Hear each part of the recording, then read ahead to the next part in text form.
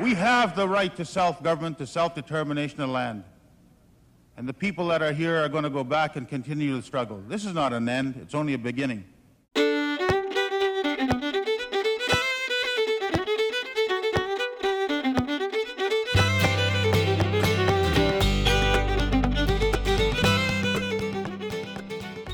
Hello, and welcome to this episode of The True Canadians, the podcast. I'm your host, David Walenko. The podcast is based on the book, also called The True Canadians. I'm the co-author along with Patricia Russell.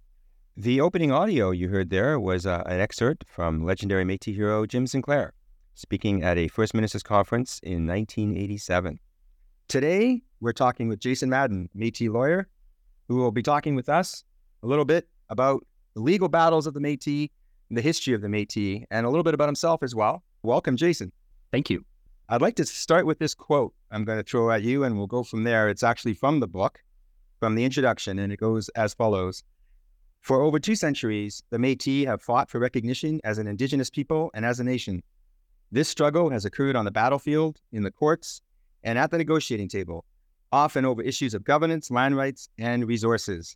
I thought that was a pretty dynamic opening, and I thought that would be a good thing to jump off with. But first, let's talk about you a bit, Jason.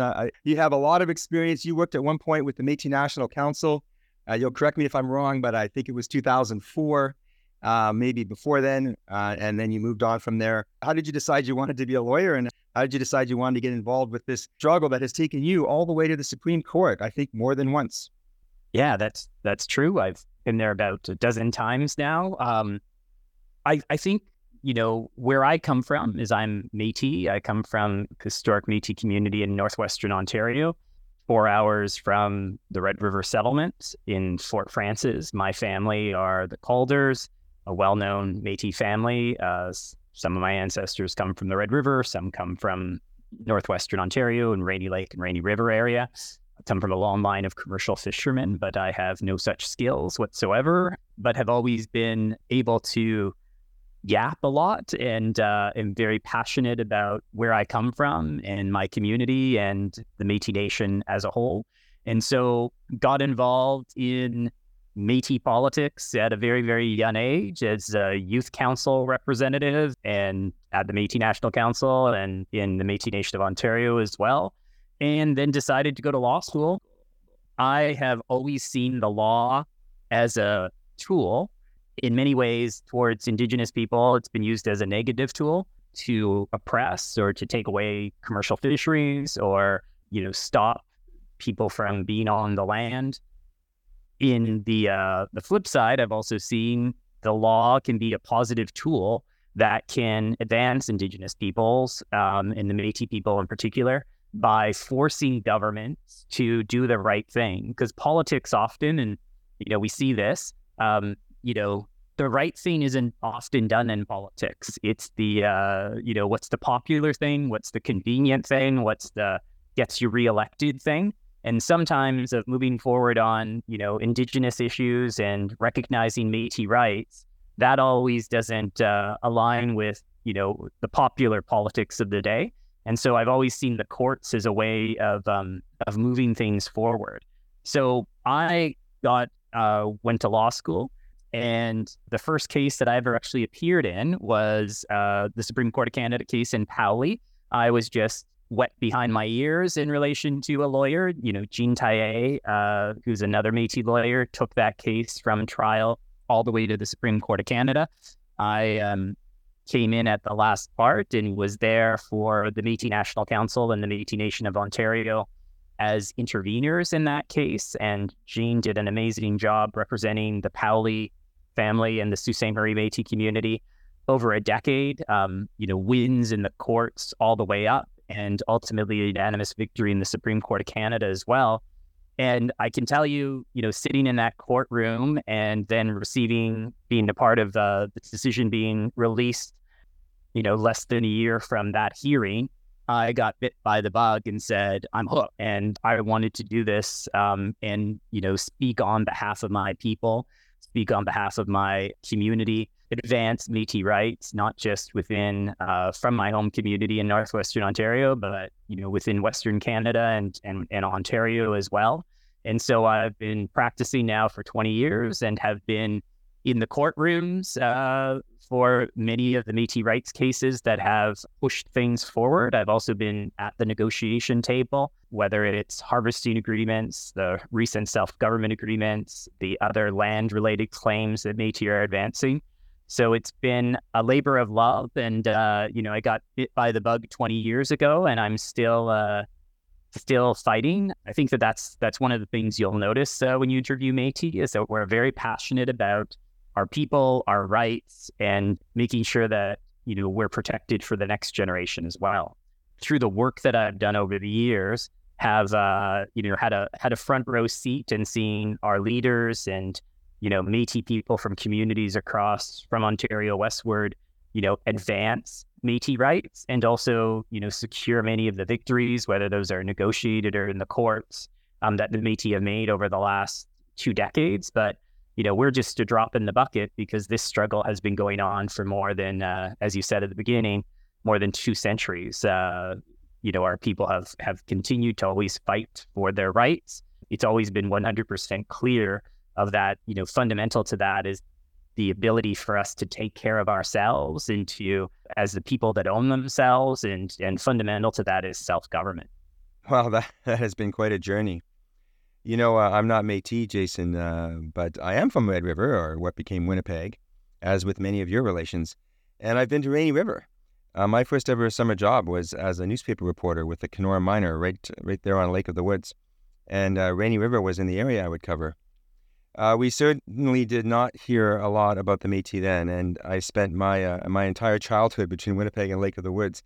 So maybe with the quest now for recognition and through vehicles like our book, that is changing. It seems it has particularly had some major steps forward in recent years. Can you tell us about how the Métis have progressed in their negotiations with Canada over these past seminal years?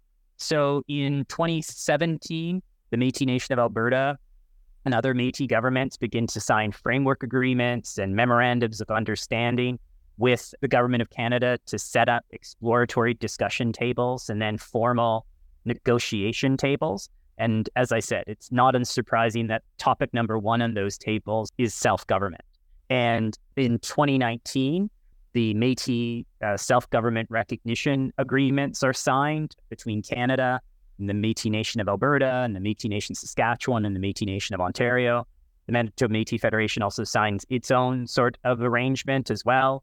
And that really becomes the starting gun for us to set out a clear pathway for how that nation-to-nation, government-to-government relationship between Canada and the Métis governments that represent the Métis Nation within Alberta, the Métis Nation within Saskatchewan, Métis within Ontario, etc., to formalize that relationship through legally binding agreements and ultimately through modern-day treaties that are constitutionally protected.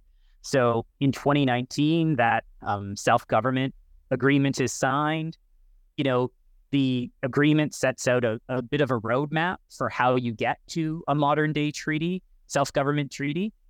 The missing piece for the Métis Nation of Alberta had always been, the Métis Nation of Alberta self-governed itself based upon a set of bylaws, but Métis always knew that we needed our own laws, not bylaws under the Societies Act. We needed our own Métis laws as a constitution to set out who we are, how we will govern ourselves, and really exercise our jurisdiction as Métis governments, as opposed to using Robert's Rules of Order and, bylaws to govern ourselves. And of course, the Métis Nation of Alberta undertakes the largest ratification vote of any Indigenous nation in Canada in 2022 and ratifies the Otipemisiwak Métis Government Constitution as part and parcel of this, moving towards self-government. I know in Alberta, this has included the creation of an actual constitution, which is quite impressive. And this new legislation we hear about, Bill C-53, is becoming very topical, Jason. It seems, though, that there's been for many, many years a sort of a one-step forward, two-step back complex in Métis relations with Canada. And this is deep-seated. It extends at least as far back as the days of Louis Riel. In fact, in the book, we have this cartoon that is drawn from the famous Schultz cartoon where Lucy is pulling the football away from Charlie Brown. Only in this case, Lucy is John A. Macdonald and Charlie Brown is Louis Riel. This was meant to signify Riel's efforts to negotiate with Ottawa, and Macdonald agreeing to those negotiations, but then sending troops to Red River. I do want to highlight, though, that our people, it's not because Canada told us to go, adopt a constitution. Our people for generations had been calling for exercising our inherent right to self-government and self-determination in the same way that Riel and Métis and the Red River did in 1869 and 70 when they stood up and declared a provisional government, right? And so these constitutions and this work that our governments have been doing is so fundamental to implementing self-government. But in addition, we've moved forward on formalizing a new self-government agreement that was signed in February 2023. And that's the Métis Self-Government Recognition and Implementation Agreements that were signed with the Métis Nation of Alberta, Métis Nation of Saskatchewan, and Métis Nation of Ontario. Manitoba Métis Federation has signed a similar sort of agreement. And those agreements contemplate upfront legislation that will anchor the future treaties. And I just want to highlight kind of that saying of fool us once, shame on you, fool us twice, shame on us. We've learned by being lucid in the past of having the rug pulled out from under us. And why we focused on this implementation legislation coming and being put in place before the treaties is we've had in the past negotiations happen, agreements are signed with us, and then governments change and they rip up those agreements or they pull the rug out from under us. We've seen that with harvesting agreements. We've seen that with deals that have been negotiated with Métis governments. And what we wanted with this legislation is it will become the legislative anchor for the future treaties to be given legal force and effect and constitutionally protected. So that piece of legislation, which is so central and key to our self-government agreements, is because we don't want to see, that football being pulled out from under us in the future. And it becomes much harder for a government in the future to pull the football out from under us when it's in law and it has been passed by Parliament. If they want to make changes to that law, they have to do it in the daylight hours and they have to go through Parliament to make those changes. And so the leadership of the Métis governments, their strategy was, well, let's lock in or let's get this legislation locked in. Well, we have a government that has been far more positive on Indigenous rights and Métis rights than any other governments in the past. And Bill C-53, which was introduced in June of last year, is the culmination of that. That's the implementation legislation that will anchor these future self-government treaties. Yes, Bill C-53 is drawing a lot of attention. We'll talk about that and other legislation. You mentioned the 1982 Constitution Act, which was the raison d'etre of our book, which celebrates the 40th anniversary of that act. It was a key milestone, but as the Métis found out, there was so much more left yet to do. We've been doing a lot of work, as similar to it wasn't easy for our leaders to get Métis included in the Constitution Act 1982. It hasn't been, completely easy to get C-53 through the House of Commons as well as through the Senate. But, this is fundamental to anchoring Métis self-government in the future, but also the legislation recognizes these three Métis governments that are part of the legislation as governments. And I think that what's so seminal or important about the law is that, previously in one of the Supreme Court of Canada cases from 2011, they referred to it that Métis lived in what was called a legal lacuna. And for those who don't know what a lacuna means, it just means gap. And it says, we've lived in this legal gap. And by virtue of living in this legal gap, governments have been able to ignore us. Governments have been able to not deal with us as peoples. And so C-53, once it passes, will fill that legal gap. It will also provide the legal means in the future for how the treaties that are being negotiated will be given legal force and effect and constitutionally protected. But it's really, going back to your original point, It's really, the strategy is to make sure we don't get loosied again and make sure that we're able to anchor and lock in this legislative foundation for future Métis treaties, which have always been, the missing piece, but also they are the constitutional documents that will set out that nation-to-nation, government-to-government relationship that the Métis Nation has always been struggling for. It's also quite interesting that last week, a Supreme Court of Canada decision came down from the Supreme Court in relation to the Child and Family Services legislation that was passed in 2019. There's a lot of similarities between the recognition provided for in what was previously called C-92, or the Child and Family Services legislation, and our Métis Self-Government Act, which is called Bill C-53. Through those pieces of legislation, Parliament affirms and recognizes rights, and it's a positive affirmation. That is good to hear. In terms of the Métis in Alberta, there's been this development of a new constitution we mentioned and a new government. How did that evolve? Since the days of Riel, the Métis and the Métis Nation has strongly believed that it has the inherent right to self-government and self-determination. And that has taken, different forms over history. And in particular, the organization that happens within Alberta in the early 1900s, the creation of the Métis Association and its incorporation in 1961. And it's important to recognize that the reason it incorporated in 1961, it had always been a government for people or a representative of people, but Canada required it to incorporate in order for it to be provided funding, because they needed to flow funding to something with legal status and capacity. And it's a bit duplicitous of saying, well, you required us to incorporate in order for us to, access funding to support programs for our people. But then you use that incorporation against us to say, well, you're not really a government, you're just an association, right? Like the talking out of both sides of your mouth becomes, quite clear. You told us to go do that in order to, access funding, but then you use that against us. And we went and incorporated, Métis Nation of Alberta incorporated into the Societies Act in 1961 as the Métis Association of Alberta, and established a set of bylaws to conduct its affairs under the Societies Act.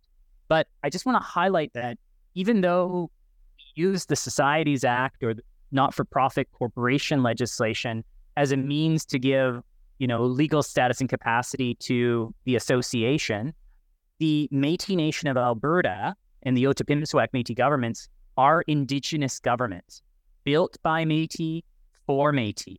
And the basis for where they get their authority and credibility is not from government, not from the Societies Act, from the people themselves.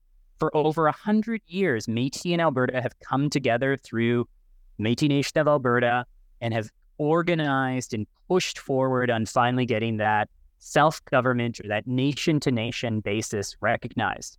And what was always missing is, if you say you're a government, then why on earth would you rely on bylaws that are creation under a Societies Act? And I remember being at many Métis Nation of Alberta assemblies over my 20 years of doing work for them. And every time elders, citizens would get up and say, we need a constitution.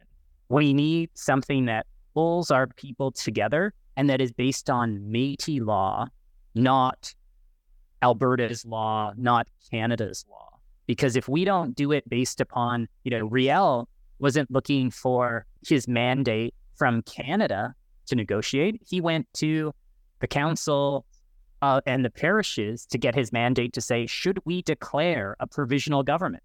And, in that history, it's quite interesting. He had to go back several times because people weren't initially wanting to do that. Some people were concerned that they may get Canada upset. Others were saying, well, we could use the Council of Assiniboia. But, that fundamental belief of our mandate comes from our people and our people get to decide. And so that's what, when I've always heard people at M&A assemblies talk about the need for a constitution, that's their declaration of self-government. That's Métis law, not some other body's law, but it comes from the people for the people. Now, that's been a hard, developing a constitution isn't easy. It took a multitude of years, extensive consultations. A lot of the discussions needed to be hammered out. Like, one of the challenges within the MNA's old constitution or bylaws was that there wasn't clarity about who does what, right? So it said the locals deal with local matters, the regions deal with regional matters, the province deals with provincial matters. Well, anyone can say whatever the matter is.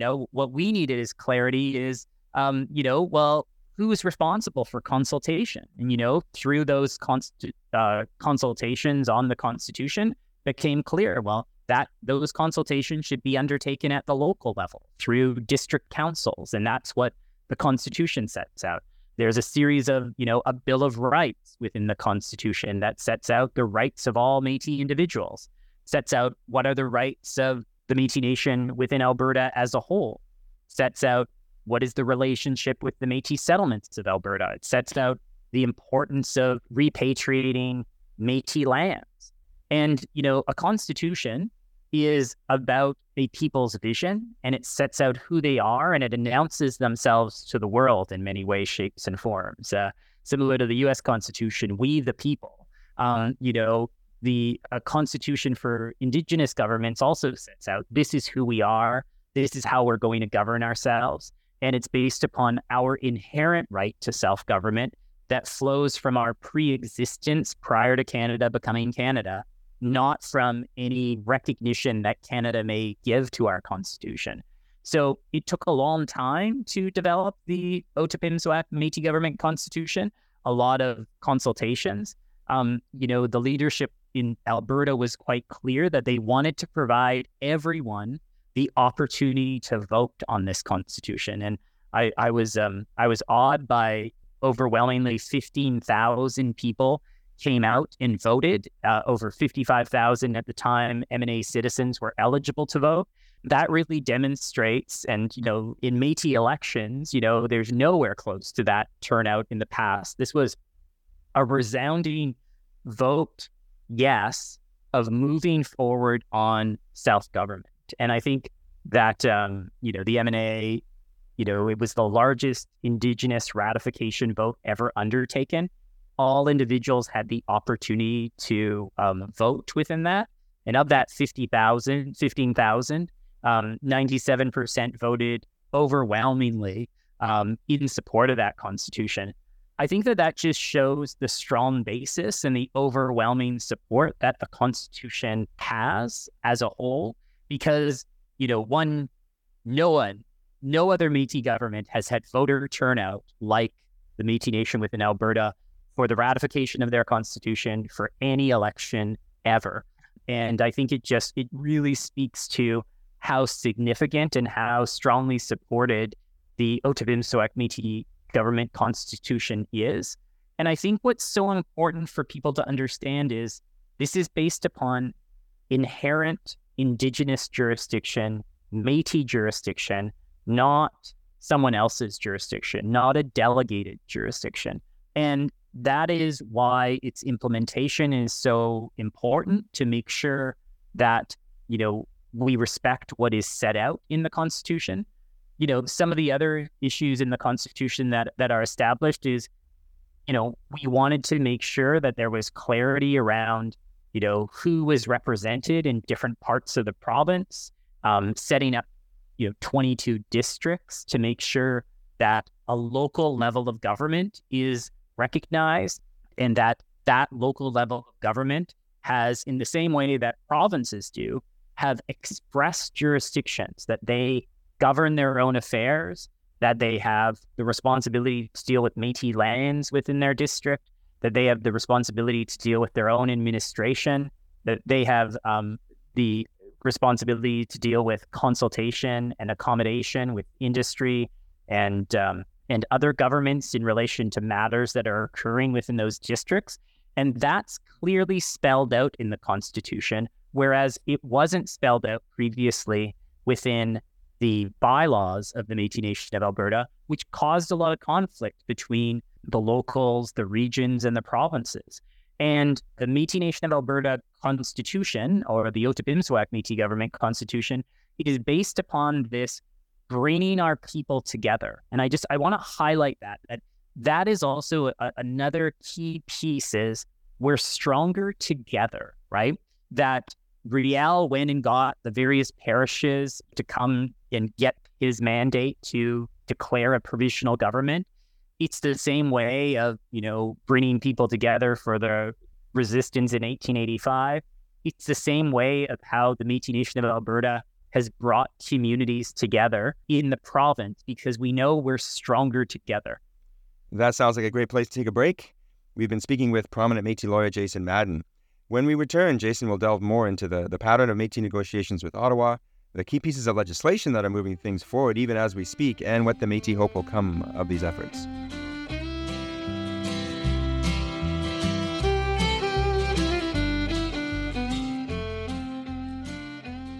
Hello, this is Audrey Petrov. I believe it is really, really important that people understand how long the Métis Nation and the people of the Métis Nation have fought for the right for recognition and their right to self-government. I remember very, very clearly, as a young person, all my life hearing people talk about that. So it was important, but it was also important to realize that documentation was happening as to what that meant. So as we grew and as we became leaders, we knew what our people were looking for. They clearly were talking about looking after our Métis people, having those rights recognized that we've always had, our inherent rights. It began with developing what that would look like. We signed agreements with the Government of Canada, an MOU that talked about what did that mean. Then we signed a framework agreement in more detail of what we needed to do to make that happen. One of the key parts was, as a nation, we needed our own constitution. We did that. We had consultations with our people. We had meetings. We brought it to our annual assembly where our people ratified it. And we had a constitution passed. That was still not the end result. We needed to have that legislated. So no longer would my children or grandchildren or great-grandchildren, however many years down the road, be still talking about the same thing. So of course, Bill C-53 was introduced as the legislation that would do that for us. We are still in the midst of those discussions. But that is a truly important part of the Métis Nation within Alberta moving to becoming that self-governing nation. All of the other things along the way that happened to the Métis, the horrible incident of Scrip, the Constitution Act that our leaders pushed hard for, the court cases, whether that was Powley, Daniels, those cases that moved us small steps ahead to finally get a government to sign those self-government agreements with us, and to now be discussing the importance of legislation. That's the struggles that we faced along the way.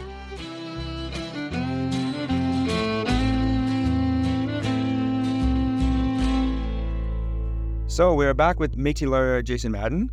Jason, elaborate if you can on this legislation you were discussing. Why now? Explain the Bill C-92 decision on Indigenous parenting rights. And Bill C-53 currently before Parliament has a connection to Section 35 of the 1982 Constitution Act, which recognized Métis rights as well as those of First Nations and Inuit.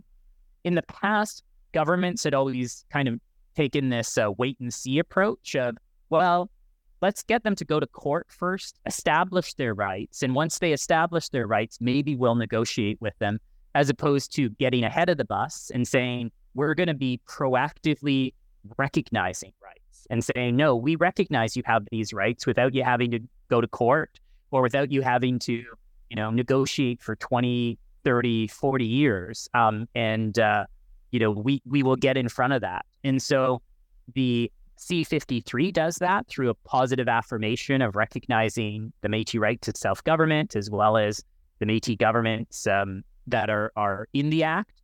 And the Supreme Court of Canada unanimously handed down its decision in C-92, which says that sort of recognition is absolutely binding on the Crown, but it should also be applauded. It is exactly what Section 35 calls for, is proactive negotiations and proactive recognition, as opposed to sitting on your hands, or some would say, like an ostrich with your head in the sand, not dealing with these things. So that piece of legislation that was upheld by the Supreme Court of Canada as being constitutionally valid last week bodes very well for C-53, and also the recognition that for a large part, Canada has been based on this myth that there is federal jurisdiction and provincial jurisdiction. And that is an absolute legal fiction. Going back to where I started from, Indigenous jurisdiction is the first jurisdiction in this land. It was here well before Quebec was. It was here well before Canadian laws were imposed. It was here well before provincial laws were imposed. And so what Truth and Reconciliation is about is recognizing that inherent jurisdiction that was on the land far before Canada became Canada and far before provinces became provinces needs to be reconciled with provincial jurisdiction and federal jurisdiction. So Canada is using how the courts call it, a multi-juridical society. We are not just one set of laws. As we know within Canada, there's the common law and there's also the civil law from Quebec. And we also have Indigenous law. And what's really, I think, quite exciting about the C-92 reference that came down last week is the court talks about this concept of braiding these different laws together. So Indigenous law, which C-92 recognizes that Indigenous peoples have the right to pass their own laws in relation to child and family services based upon an inherent right to self-government, and that those laws through C-92 can become recognized as federal laws within the Canadian legal system. Within the Canadian legal system, if a federal law comes into conflict with a provincial law, the federal law prevails.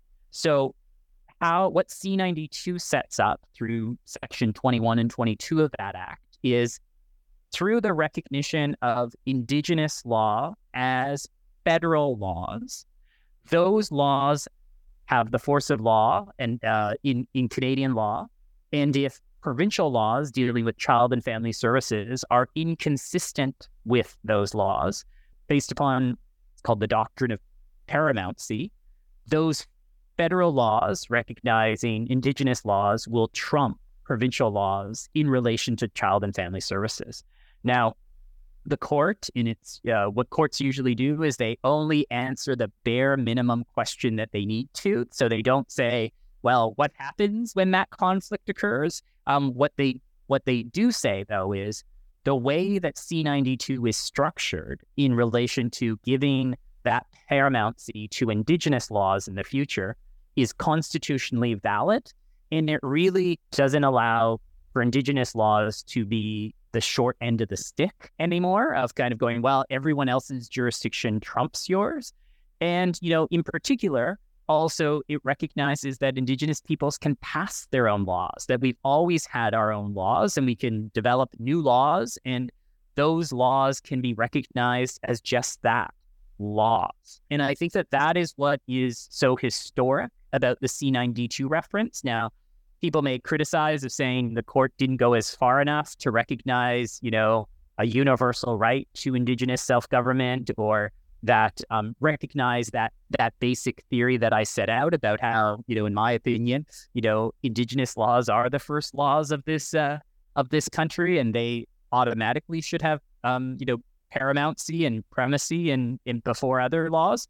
But what the court does is it creates a legal space to make sure that Indigenous laws don't continue to be ignored, and that right that Indigenous peoples have to, make decisions about their own communities and about their own nation and about their own children and their own families, to keep those intact. That through C-92, there is now an ability to ensure that we aren't getting the short end of the stick constantly. Right. Fascinating. The C-92 decision has certainly received a lot of recent media attention. Maybe this is a turning point, as we mentioned earlier, a transition away from the age-old tradition of Lucy pulling the football away from Charlie Brown? It really spends a lot of time about recognizing the importance of the United Nations Declaration on the Rights of Indigenous Peoples, which of course is a international human rights document, and really sets it out in great detail about what some of those rights flowing from self-determination and self-government are and what states should do.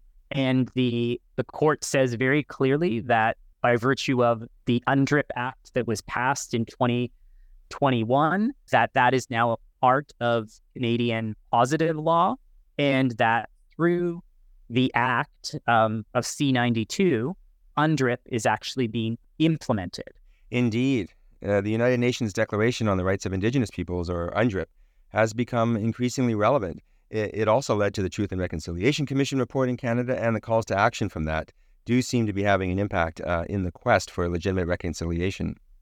And the court writes a lot about the importance of UNDRIP, and it's being kind of a North Star for how we should work together in the future and what government should do. And so I think that's another important point from C-92, because it really sets the direction. Because going back to what I said earlier about in the 1980s, the leaders were to sit down and try to figure out, what rights are all included within Section 35.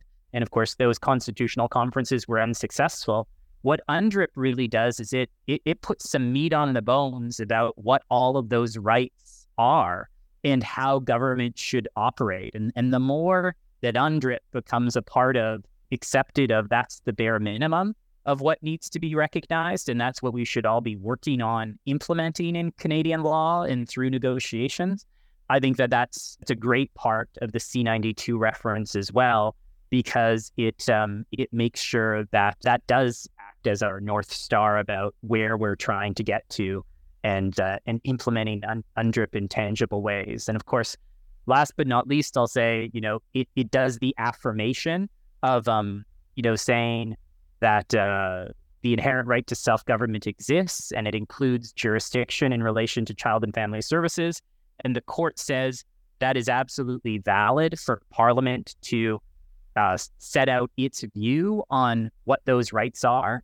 And by virtue of including that in legislation, Parliament has bound itself to operate in that way and to conduct itself in that way. So that's really significant. So in other arguments, they can't be saying at negotiation tables anymore, well, we don't even know if there's an inherent right to self-government, or we don't know if it includes legislative authority in relation to child and family services.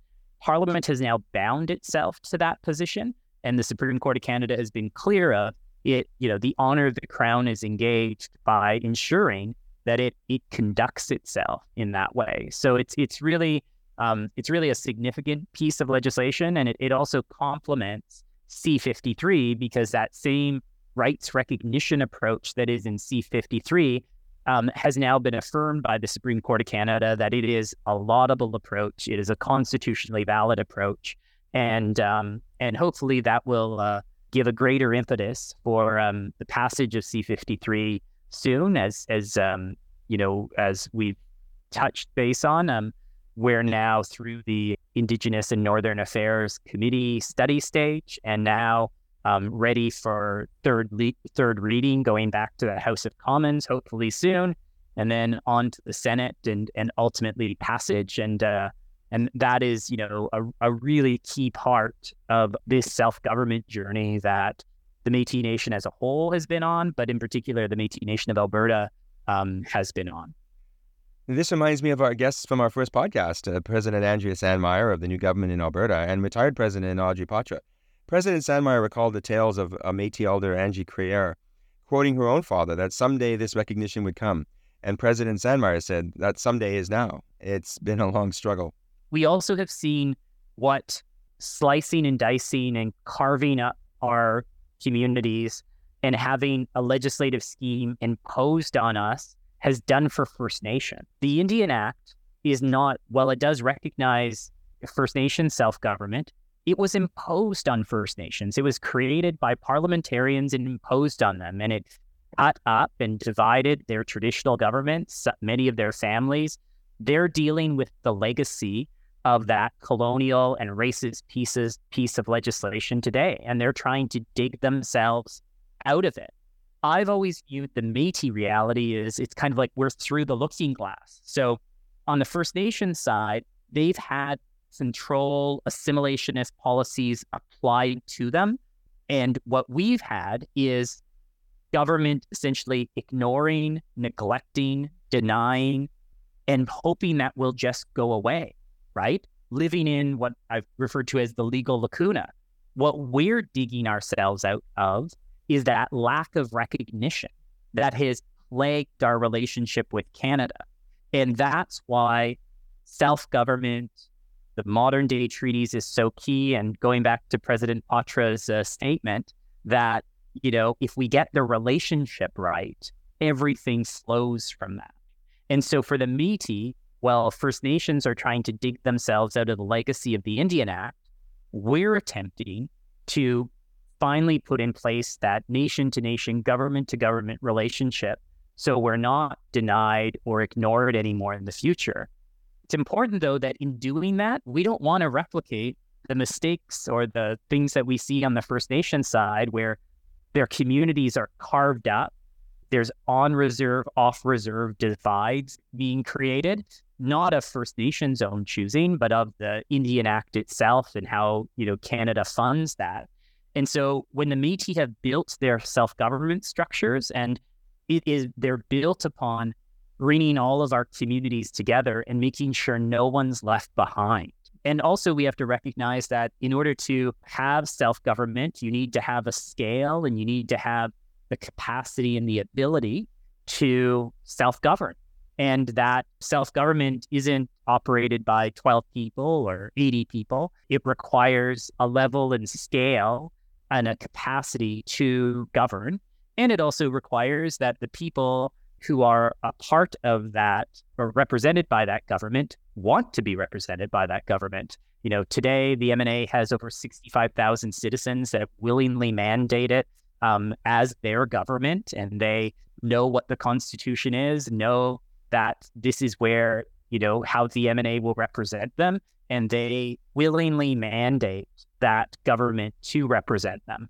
And so I think it's really important that when you look at why Métis government looks different than First Nations government, one of the things was very clear that, we didn't want to be put on reserves or have our communities carved up into small reservations or settlements. And one of the double-edged sword is we have been able to build self-government structures that meet our purposes, right? The double-edged sword, though, is historically those self-government structures haven't been recognized by other governments, right? So while Canada and Alberta will recognize Indian Act bans, right, because it's a federal piece of legislation, they've historically said, we just think that you're an association and we're not going to recognize you as an Indigenous government. What's so phenomenal about C-53 and about, the Otipemisiwak Métis government constitution is it's based upon Métis laws, Métis inherent right to self-government, and Canada meeting us where we are and recognizing that government on a nation-to-nation, government-to-government basis, not doing a we know best sort of approach and imposing a legislative scheme on us. That is going to be really important, and when people kind of go, these governments don't exactly track to what the historic communities may have been or, what we were in historic times, that's an absolute fallacy to believe that these governments have to replicate that. They don't. The United Nations Declaration on the Rights of Indigenous People say Indigenous peoples can build governments for themselves.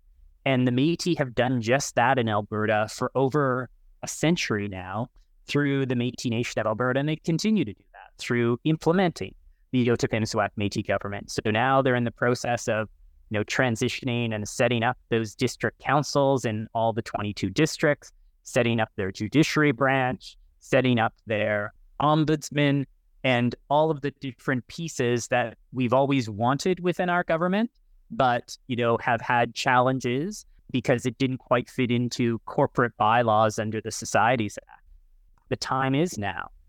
We are implementing Métis self-government in real time through that Otipemisiwak Métis government constitution and through ensuring the passage of Bill C-53. And it's a really exciting time for the Métis Nation because we're getting closer and closer to that vision that Riel has always had and our people have always had of knowing that no one can take care of our people better than ourselves, and that we can govern ourselves, and that we don't need anyone's permission to do that. All we need is a government on the other side of the table respecting the true history of Canada and finally dealing with us on a nation-to-nation, government-to-government basis. And that's an excellent place to conclude. We've been speaking with Métis lawyer Jason Madden, who clearly has a great passion for Métis self-government aspirations, as well as tremendous legal knowledge and historical understanding. It's been an enlightening conversation. Thank you, Jason. Thank you.